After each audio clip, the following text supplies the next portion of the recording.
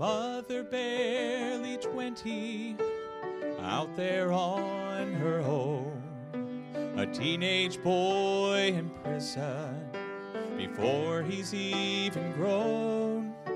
The illness of a loved one, a widow no one calls. But there is one solution, an answer for it all. There is power in the name of Jesus. There is hope, there is strength, and victory to claim. There's healing in His holy presence. There is power in His name.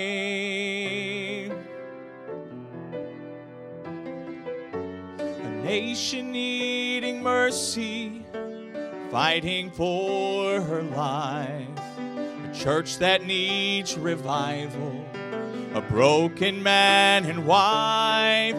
But in the name of Jesus, chains of bondage fall. Prayers are heard and answered when God's children call. There is power in the name of Jesus. There is hope, there is strength, and victory to claim. There is healing in His holy presence. There is power in His name. There is power in the name of Jesus. There is hope, there is strength, and victory to claim. There's healing in His holy presence. There is power in His name. There is power in His name.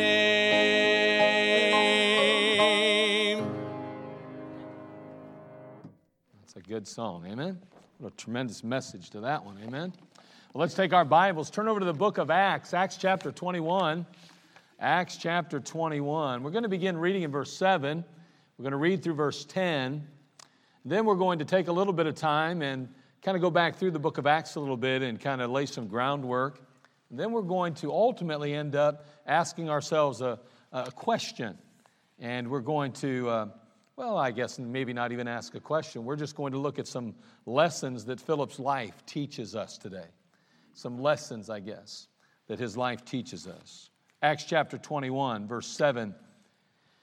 Last week, of course, during the course of the message, we brought up Philip and we talked about his tremendous ministry to the Samaritans. And again, we're not in a series, but as I read through Acts a little bit more again this week, I ran into this passage and it kind of, I don't know, I just felt like, wow, this is really good. Let's go ahead and see what God will do here.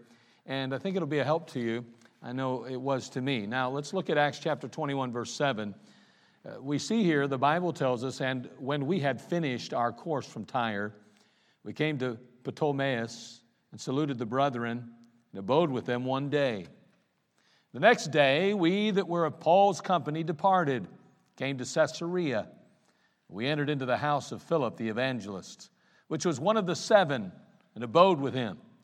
And the same man had 4 daughters, virgins, which did prophesy. And as we tarried there many days, there came down from Judea a certain prophet named Agabus. Now, when we look at this passage, I am drawn to the name Philip. That name Philip. Even in the very passage, we're told where we are first introduced to Philip.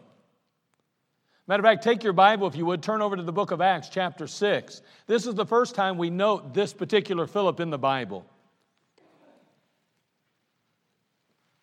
In Acts chapter 6, of course, we're going to note that the church, of course, in Jerusalem is growing. The needs are multiplying. And notice the solution to one of their problems in Acts chapter 6, verse 1 through 6. The Bible says, and in those days, when the number of the disciples was multiplied, there arose a murmuring of the Grecians against the Hebrews, because their widows were neglected in the daily ministration. Then the 12 called the multitude of the disciples unto them and said, is it not reason that we should leave the word of God and serve tables? Wherefore, brethren, look ye out among you 7 men of honest report, full of the Holy Ghost and wisdom, whom we may appoint over this business. But we will give ourselves continually to prayer and to the ministry of the word. The saying pleased the whole multitude. And they chose Stephen, a man full of faith and of the Holy Ghost, and Phillip, and Prochorus, and Nicanor, and Timon, and Parmenas, and Nicholas, a proselyte of Antioch, whom they set before the apostles. And when they had prayed, they laid their hands on them. Now again, here in this particular passage, we learn about Philip. We are introduced to Philip. Philip, who in many cases, many would say, well, these are the first deacons of the church. Now again, some would debate that, whether or not they're truly what we would call deacons or not, but I don't have a problem. I'm not going to get into splitting hairs over that issue. But let's just assume then, for the sake of argument and for the sake of the message, that he is one of the first deacons. And again, I have no problem with that per se, so I'm not going to worry about it. He's a deacon then. One of the first deacons of the church, the early church. Understand that the church at this point is growing by leaps and bounds. May I mention one more thing about deacons? If this indeed is pointing to a deacon, then may I say that the church is probably in the thousands by now. And notice how many deacons were elected or how many deacons were sought out? 7. I think it's important because you can go to a church with 100 people that has 5 deacons. What in the world do 5 deacons in a church of 100 do? I think we need to be very careful with how we describe and how we deal with deacons. And I don't have time to go into it, but I think it's important that we understand their role and their responsibilities in the church. And in our passage, we are introduced to their role and responsibility, of which we'll touch on, but we will not interject and deal with in any in-depth manner. Now, again, what we do want to focus on is Philip, however. Philip is one of these first men that are chosen now. Notice his character and his reputation in verse 3. The Bible tells us that they said, pick out or choose men of honest report. That means he was an honest man then. That meant you could count on him to keep his word. That meant that this man, if he said he was going to do something, he did it. He was a man of honest report. He was a man that could be counted on to keep his word. Not only that, but we note that men are full of the Holy Ghost. There is a difference between somebody that attends a church or somebody that tries to do some good things along the way than somebody that's actually filled with the Spirit of God and is allowing the Holy Spirit to have control of their life. There's a difference between just simply being saved and indwelt and being saved and being filled. There is a difference. On one hand, we call on Christ and He comes in and dwells us in the person of the Holy Ghost. The other one is allowing the Holy Ghost to have preeminence and priority in our life, totally yielded and submitted and surrendered to His leadership. So there's a difference there. Not only that, but this man is not only an honest man, a Spirit-filled man, but he is a man of great wisdom. The Bible says that you search out some men that have wisdom, applying biblical truths in a proper manner.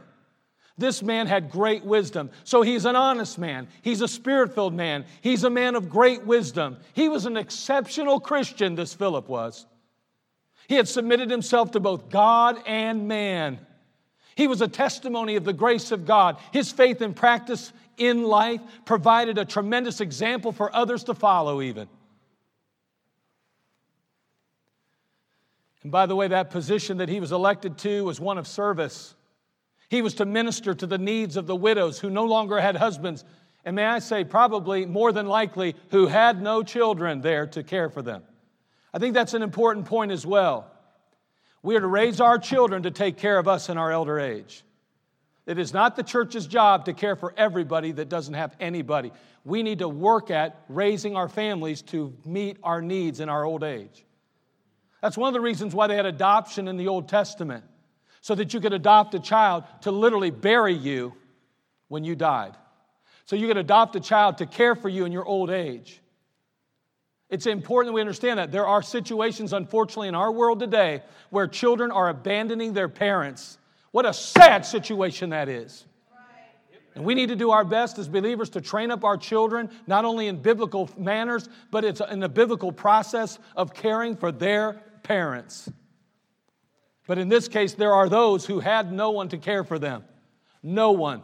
And so they said, listen, is it really the responsibility of the pastor? Should he be burdened down with going out and shoveling the driveway when there's snow on the ground? Should he be burdened down with going and getting groceries for this person who can't get out of their house? Should he be burdened down with fixing a chair that broke in the kitchen? Should he be burdened down with all of those details and all of those physical needs in the lives of a person in the church? And they said, absolutely not. They need to keep their nose in the Bible. They need to keep their focus on the heaven. They need to continue to do the work of the ministry.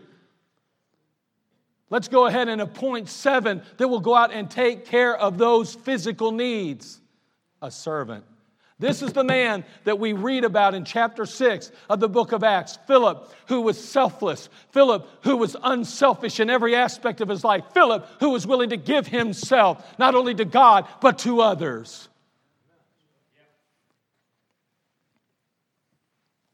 He was one of the original deacons. Well, you know, the next time we see Philip, we see him over in Acts chapter 8, verse 5. Let's turn over there, Acts chapter 8. So here he is being chosen out among 7 of the whole church, 7 of the men.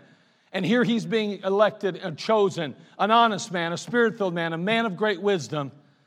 Now the next time we see him, it says in verse 8, chapter 8, verse 5, and Philip went down to the city of Samaria and preached Christ unto them. And the people with one accord gave heed unto the things which Philip spake, hearing and seeing the miracles which he did. Philip, we now find, is holding a revival in Samaria. He is preaching the Lord Jesus Christ. He is seeing great results, and people are being saved and lives are being changed. God is doing a miracle in his life and in his ministry. He's doing a miracle in the lives of others. He preaches powerfully. Has a successful revival. However, in verse 12, it says, when they believed Philip preaching the things concerning the kingdom of God and the name of Jesus Christ, they were baptized, both men and women. He's seeing results, yes. But hold on, in the midst of that great revival, in the midst of all those salvations and baptisms, the angel of the Lord spake unto Philip, saying, arise and go toward the south into the way that goeth down from Jerusalem unto Gaza, which is desert. All of a sudden, Philip is being commanded and told to go out into the desert. But hold on, I'm in the midst of a revival. Hold on, I'm in the midst of seeing lives changed and transformed. You've used me as a conduit of your power, God. You certainly want me to remain here. No, go out into the desert. And Philip says, yes, sir.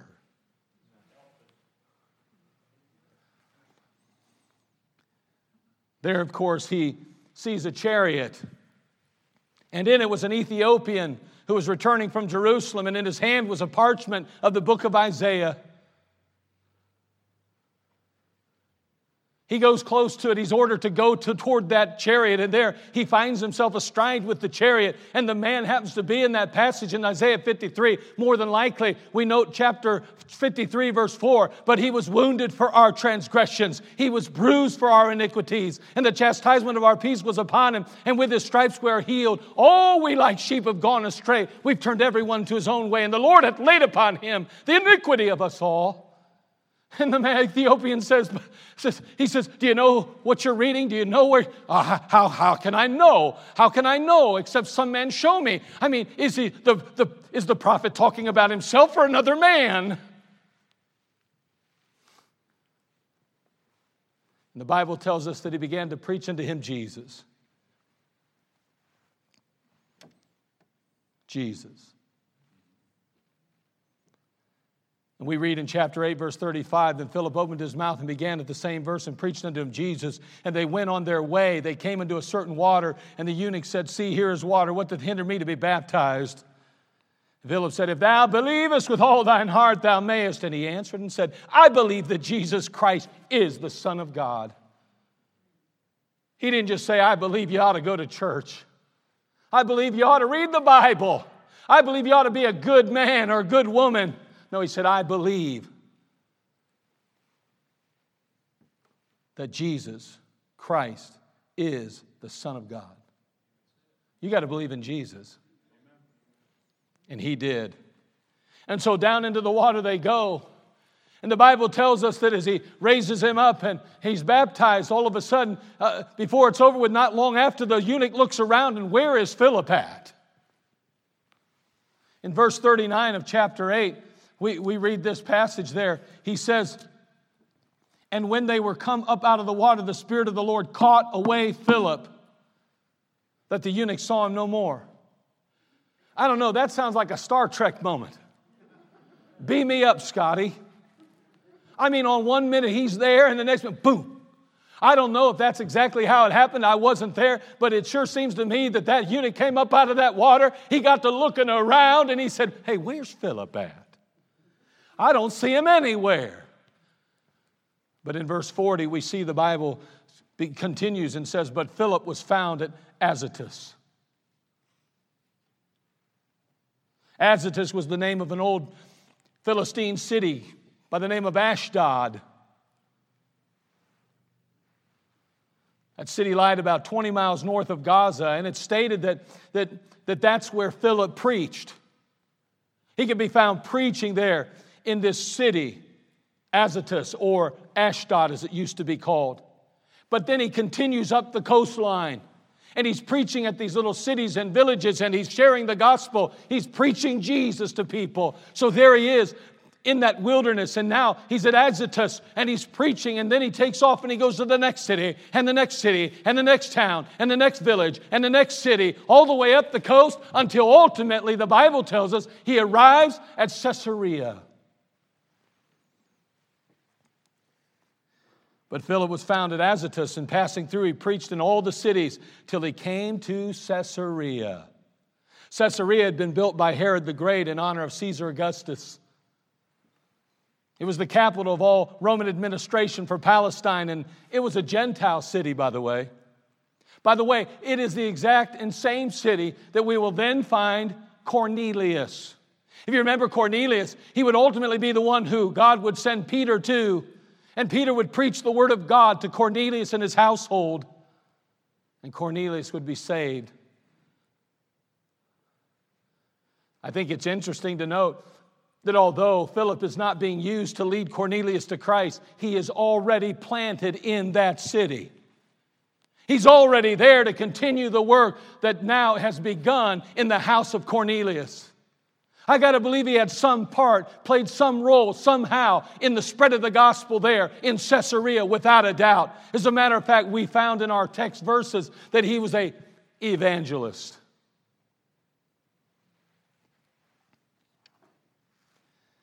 So it seems then that Philip had settled down in Caesarea. After being a deacon in the church at Jerusalem, going out into the wilderness and ultimately going down to Samaria and leading a tremendous revival amongst those Samaritans. He's then told to go out into the wilderness, where then he meets the Ethiopian eunuch, who it is believed carried the gospel into Africa. And now he travels up the coastline and he lands in Caesarea. And the next time we see him in Caesarea, chapter 21, it's been 20 years now. Turn to Acts 21 if you're not there. We're back at our text again now, verse 8.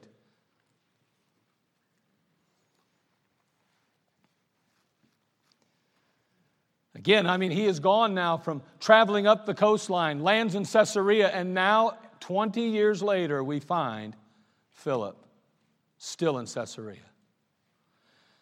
21:8, and the next day we that were of Paul's company departed and came unto Caesarea, and we entered into the house of Philip the evangelist, which was one of the 7, and abode with him.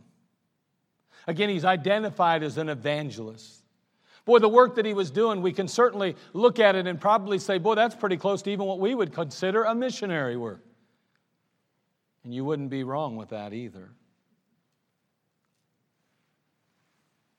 The Bible also points out and goes on to say in chapter 21 that this Philip, the evangelist, who was one of the 7, also had 4 daughters that were virgins, and they prophesied. They did prophesy. Now, I want to take a moment and I want to discuss that for a moment because that could be misunderstood. It could even lead to some real bad doctrine. Again, it has to be understood in Jewish context. It has to be understood in light of the transitional nature of that particular portion of history. See, there is a transition that's taking place in the book of Acts. And may I say that that transition that's taking place, we are going from the Old Testament to the New Testament. We are going from the law to grace. We are going from Israel to the church. And we are transitioning from national salvation, Israel, to individual salvation.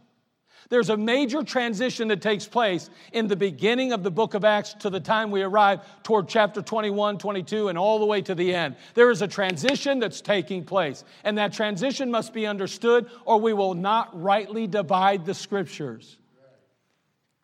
And if we fail to rightly divide the Scriptures, then every verse gets very convoluted and confusing, and it can lead us to false doctrine.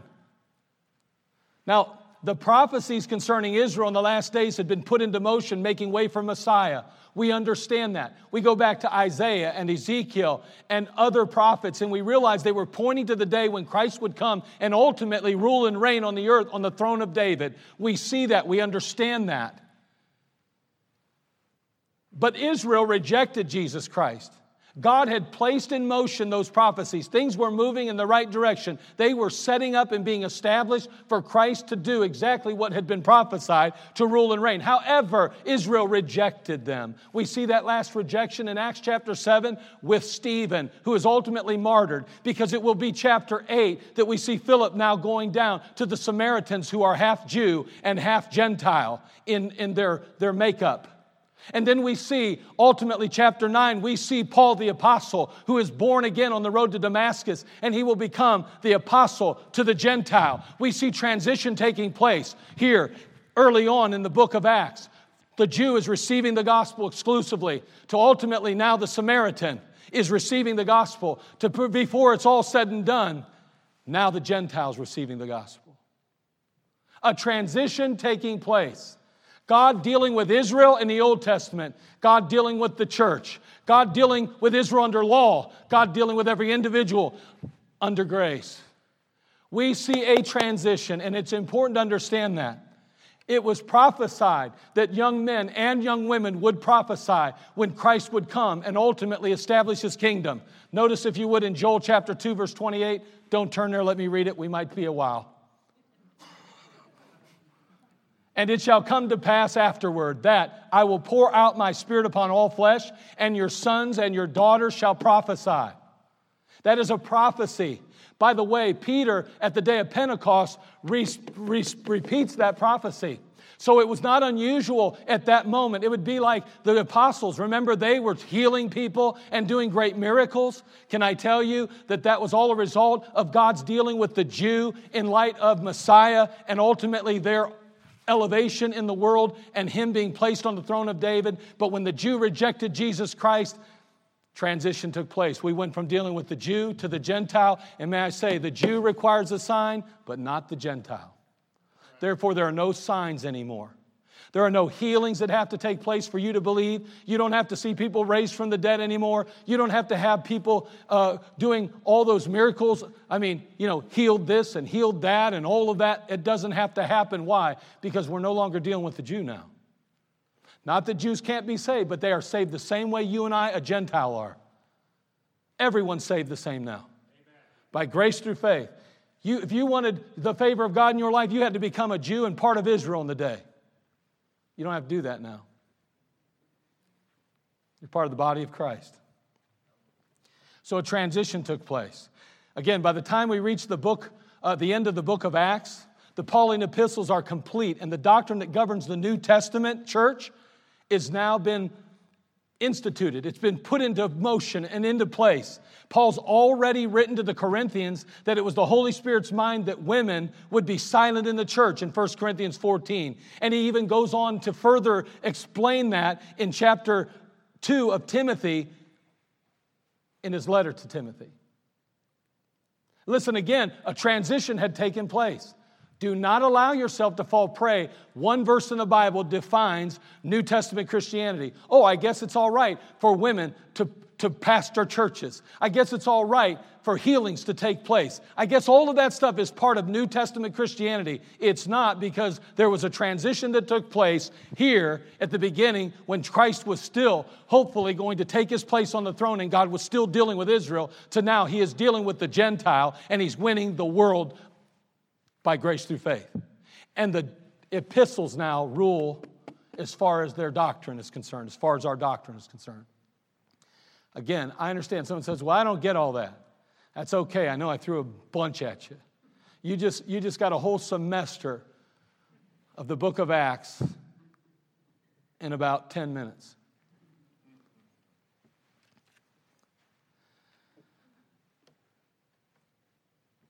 So what do we learn from Philip's life then? I mean, we watched him from the time, Acts chapter 6, just being chosen out from among the church as one of the first deacons. Boy, he had character, and he had a wonderful reputation. And then we see God sending him to Samaria, where he's preaching a tremendous revival. He's then sent out into the wilderness, where we see him dealing with the Ethiopian. And then up the coast, he lands in Caesarea, and 20 years now have passed. And Paul the apostle, along with his caravan of men and women, land in Caesarea. And the Bible tells us, chapter 21, verse 7, and when we had finished our course from Tyre, we came to Ptolemais and saluted the brethren and abode with them one day. And the next day, we that were of Paul's company departed and came unto Caesarea. And we entered into the house of Philip the evangelist, which was one of the 7, and abode with him. And the same man had 4 daughters, virgins, which did prophesy. And as we tarried there many days. Man, I mean, they stopped in, and Philip opened his arms and said, come on in. So good to see you, brothers and sisters. And that's where we find ourselves. What do we learn from this passage? I mean, what are just some simple lessons that we can learn from the life of Philip that I think will benefit us? I've got a few minutes. Let me go ahead and share 3 things with you very quickly. So let's have a word of prayer. Father, we come to you. We thank you so much for this time together. We ask, Lord, you'd speak to us. May you, Father, drive home these simple truths. Father, the truth is it probably won't be anything that no one's heard before. It's pretty basic, pretty simple. But Lord, it's not the complicated things that trip us up in Christianity. It's the simple things. Help us, Father, to be obedient in the simple things, to just follow you or simply follow you. We'll thank you. We'll praise you. Now meet our needs. And Lord, if there be any without Jesus Christ, they need him as Savior. Convict them of their sin and show them the need for Jesus. We'll thank you in Christ's name. Amen. First of all, what do we learn? Well, here's the first thing. I believe that we need to learn to stay in the game. To stay in the game. Man, I mean, after 20 years, Philip is still in the game. I mean, he began with a bang. I mean, can you imagine that? He goes into Samaria. Oh, first, he's chosen among all the thousands potentially of men. And here he is chosen of all those men, one of the 7. And then he's on the fast track to success. And he's out there preaching of revival, and God is blessing it beyond imagination. I mean, his ministry just blew up. It started with a bang. After we read about him with the Ethiopian eunuch and that he settles down in Caesarea, I don't know that I read anything more about Philip until chapter 21. But I do know one thing. He's still in the game. I mean, he's still serving the Lord Jesus Christ. He's still working on behalf of Jesus. I mean, he's not given up on preaching the gospel. He hasn't thrown in the towel. He's still at the work, and he's doing it with all his spit and vinegar.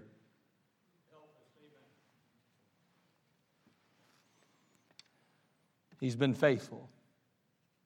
I wonder, will you still be in the game after 20 years? Will I be in the game after 20 years? You say, I probably won't even be here. If you are, will you still be in the game? Well, I won't be able to do what I used to do. I'd be an old man. I'd be an old woman by then. Yeah, but will you be doing all you can do? You know, how many times we find ourselves in the Christian life taking a back seat and saying, well, it's time for the young people to step up. I've already done all my time. And here we are sitting around doing nothing. And everyone's dying and going to hell around us, and there's still work to be done. Jesus hasn't returned yet. Phillip says, you know what, I don't care. I was super popular. I mean, people were talking about me, I'm sure. Man, word was getting back to Jerusalem that a great revival was taking place in Samaria. I'm sure that people followed my ministry for a while. But then things just kind of died down here in Caesarea. Oh, I'm still evangelizing. I'm still preaching the gospel. But it's not like I'm the main focal point anymore. I'm just another servant. And can I tell you, he learned that servitude very well over in the book of Acts chapter 6, when he as a deacon served those ladies there that had no one and nothing. They couldn't give him anything. They couldn't do anything but say, oh, thank you, Phillip. Thank you for meeting my need. Thank you. I'd go hungry if it wasn't for you, Phillip. And he just said, I'm serving the Lord, not for kudos, not for a pat on the back. I'm serving Jesus. He stayed in the game. All those years, he stayed in the game. Boy, how easy it is to get out of the game. The Apostle Paul over there in the 2 Timothy chapter 4 verse 7 says, I fought a good fight, I've finished my course, I've kept the faith. Can I tell you, to this point in Philip's life, 20 years after the great revival, 20 years after leading an Ethiopian to Christ who would take the gospel to Africa, 20 years after going up the coast of Israel and then ultimately landing in Caesarea, can I tell you that after 20 years he's still in the game? And he could say, I fought a good fight to this point. He may not be able to say, I finished my course yet, but he could say, I have kept the faith. But you know what? By contrast, there were others that failed to remain faithful. Do you know, just a few verses down from 2 Timothy chapter 4, verses 7 and 8, in verse 10, we are told of a Christian who failed to keep the faith. The Bible says, for Demas hath forsaken me, having loved this present world. I don't know about you, but I got to believe that the Apostle Paul's heart broke as he remembered days back when Demas was faithful to the Lord, as he remembered how he served Jesus Christ and how he went out and witnessed and told people about the resurrected Savior. And now here he is, these years later, pointing back to Demas and saying, Demas hath forsaken me. Why, Demas? Why'd you forsake him? Because I love this present world. I love it. You know, when it's all said and done, the difference between you still being in the race and in the battle and in the game 20 years from now will be who you really love the most. Who I love the most. That's really the distinction. Demas forsook not only Paul, but he forsook the ministry. He turned his back on truth and righteousness in that regard, having loved this present world.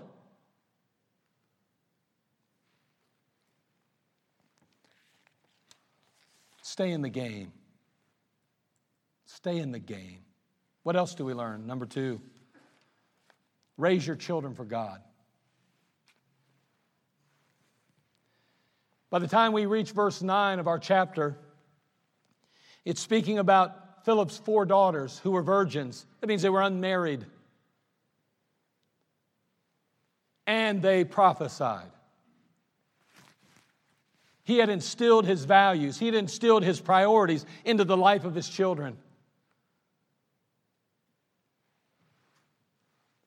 See, their faith was a reflection of Dad's faith.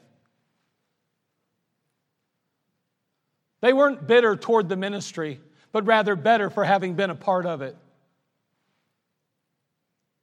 They had established their own faith and their own service and weren't simply riding on the coattails of Daddy anymore. Can I tell you the great challenge amongst us as parents and even grandparents today is somehow instilling faith in Jesus Christ into our children to the point where it's no longer our faith, it's their faith. Man, I mean to tell you, you can do everything you can possibly do to try to instill this faith. You need to, and so do I. And that's the whole point of this particular point in the message. But you have to instill these things into their lives. Ultimately, we can take them so far, and they must make their own decisions. But we are watching generation after generation over the last 20 years of young people who have arrived at a place where they can make their own decisions, and they make the wrong choice concerning this issue.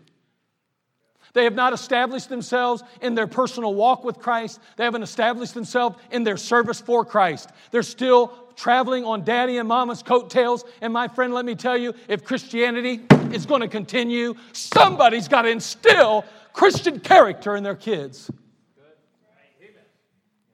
And it ain't going to happen out there. It's got to start here. I remember years ago, there was a show called The Simpsons. It was a cartoon. And what I understand is, and I didn't watch it, so I can't say 100%, but what I do know for a fact is that there was a boy on there, or a kid named, whatever his name was, he was a Simpson, and he was extremely rebellious toward his parents. Do you know how ignorant some Christian parents are? They even allow their kids to watch trash like that. Or they don't know they're watching it. Well, I can't control everything my kid watches. Are you kidding me? If I had a phone in my possession right now, I'd snap it in half. Aren't you about sick up to here of the access that our children have to the trash in this world? And we say, well, they have to have a phone. I mean, I got to be able to reach them. Got to be able to reach them. Oh, yeah. And while you're reaching them, every pedophile and every stinking sinner is too.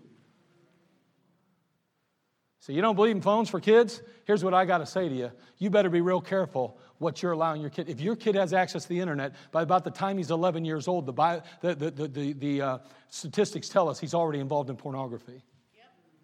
There's over a 50% chance that at the age of 11 he's already been viewing it.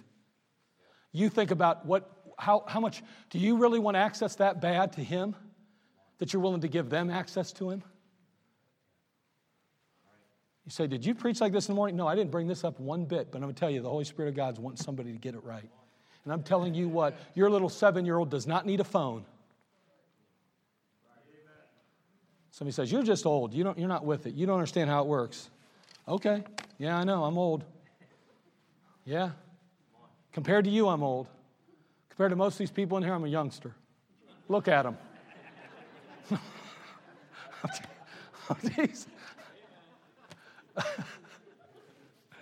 Oh, boy. The Bible says, and you fathers, provoke not your children to wrath, but bring them up in the nurture and admonition of the Lord. You know, spiritual education of a child, that was extremely emphasized. It was so important in the Old Testament. Israel was to keep the feast of the Passover. What for? A number of reasons, but one of the main reasons was so their children would ultimately ask, hey, what's that meant for? I mean, what's that feast about? And the parents could then begin to remind them of their spiritual heritage. Not only that, but they were required, parents were to put Bible verses on their doorposts of their homes, keeping the Word of God visible and present in the lives of their kids. I mean, they went in the house, oh, wow, there's a scripture. Oh, wow, there's another one. As they leave, they're walking out the door, there's a scripture. They come back home after whatever they've done, and guess what? Out there on the doorpost is another scripture. I'm reminded continually as a young person that God's Word is important in this house and that it has authority in our lives. I'm telling you, we have got to bring them up in the nurture and admonition of the Lord. Someone says, well, so if I just bring them to church, I'm guaranteed. Oh, you're not guaranteed of nothing just bringing them to church. No.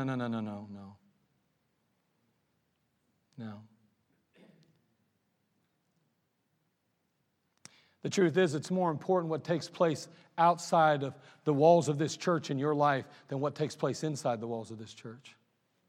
Can I tell you, you can be teaching and going soul winning and involved in the ministry here, but if your life isn't aligned in those areas over here outside of church, both at your workplace, your home, your family, my friend, that is inconsistency, that is hypocrisy, and that is going to drive your child away from God instead of toward God. I'm just saying, let's raise our children for God. Hey, you can pour your best into your child, and ultimately they're going to get to a place in their life where they're going to make their own decisions. But I guarantee you they don't have a chance if we don't raise them for God.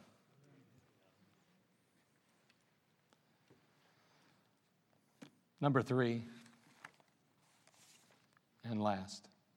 Stay in the game, raise your children for God. What else do we learn from this man of God? Use your God-given resources for the ministry. I mean, you think about these men showing up in town, these maybe even some ladies that were following and meeting needs along the way and helping them with their food and the prep and enabling them to do the ministry full go. Listen, let me ask you, there's a good chance there was a good group of people. It's possible that he literally kept not only 1, 2, or 3, but maybe 4 or 5 people, maybe even more in his home. Phillip sees old Paul the apostle and others that are with him, and he says, hey, brothers and sisters, come on in. Make yourself at home. We're all family here. And you know who was watching all that? His children. They saw how unselfish dad and mom were. They saw how selfless they were with the things that they had, how they gave it all to the Lord, not just their finances, not just their possessions, but themselves. They watched the attitude that they had toward the men and women of God. They saw what their spirit was toward others that were in Christ. They recognized how they felt about the ministry and how their life aligned itself with the Word of God and how they were, just true testimonies of Jesus' grace.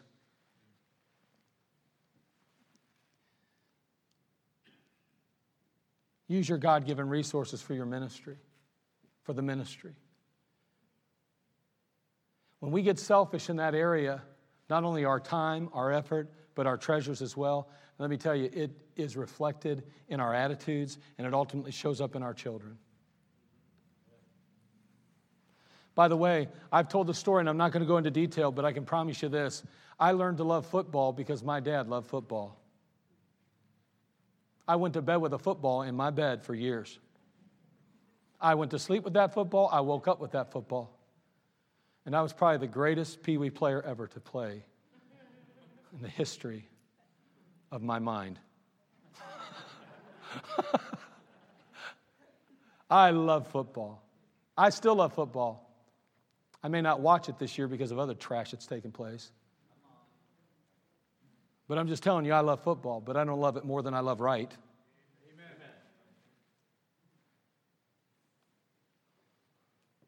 That was extra. That was free, I should say. That didn't even cost you anything.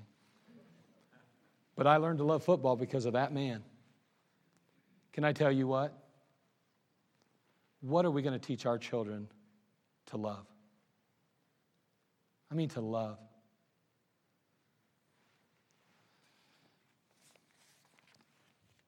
What can we learn from Philip's life? Well, stay in the game. Raise your children for God. Use your God-given resources for the ministry. And if I boil it all down, I guess, if I really wanted to just kind of end this with one kind of thought behind it, I'd say a good start's important. However, a strong finish is priceless. Nobody would care about Philip if he didn't remain faithful. Oh, they may have written about him early on in the book of Acts, but we'd have never read about him again if he wouldn't have been faithful. Can I tell you that the Lord is writing a book and He's keeping record as well?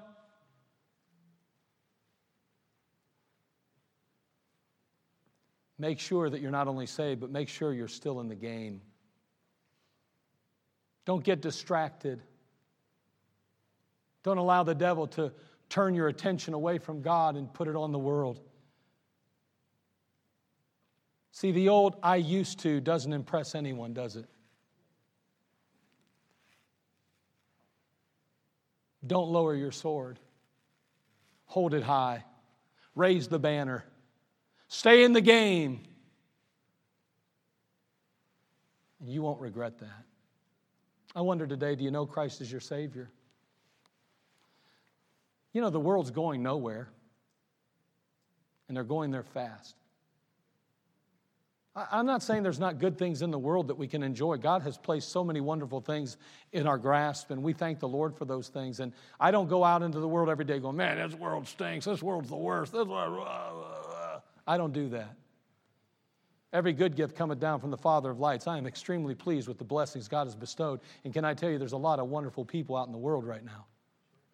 So there's a lot of good things out there, and too many times we're focused on the bad, and it just sours our attitude toward the world and the place we live. God doesn't want us to be critical and cynical all the time. He wants us to be positive and upbeat because there's hope in the believer's life. We have something to hope for, and it extends well beyond today in the present. Do you know Christ is your Savior?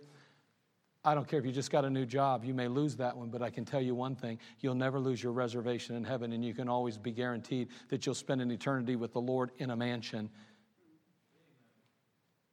But you need to trust Christ as your Savior. You're not going to get there on your terms. You got to get there on His. And 2,000 years ago, He literally sent His only begotten Son to die on a cross. The Bible says, for God so loved the world that He gave His only begotten Son, that whosoever believeth in Him should not perish but have everlasting life. Man, I want you to have everlasting life. More than that, He wants you to have it. And He wants you to just receive and accept Him, and then allow, Christ will move into your life. He will change your world for the good. As a child of God, stay in the game. 20 years from now, where will you be? Where will I be? If I'm still alive, I want to be in the game. Father, we come to you. Father, we need you. Help us, Lord, to take steps today to be in the game tomorrow. May we not get lazy with the Word of God. May we not get complacent with church, fellowshipping one with another. May we not lose our zeal toward the souls of men and women, boys and girls. May we spend time on our knees seeking your face, getting into your presence and enjoying it. Father, I pray, Lord, that you just meet our needs now today. As parents, help us, Father, to train up our children in the way they should go. Help us, Father, to bring them up in the nurture and admonition of the Lord. Help us, Father, to be liberal with our resources, those God-given resources, and support the ministry and support other believers and to meet needs in lives. And Lord, just help us to be in the game. Well, thank you. In Christ's name, amen. Let's all stand to our feet. Every head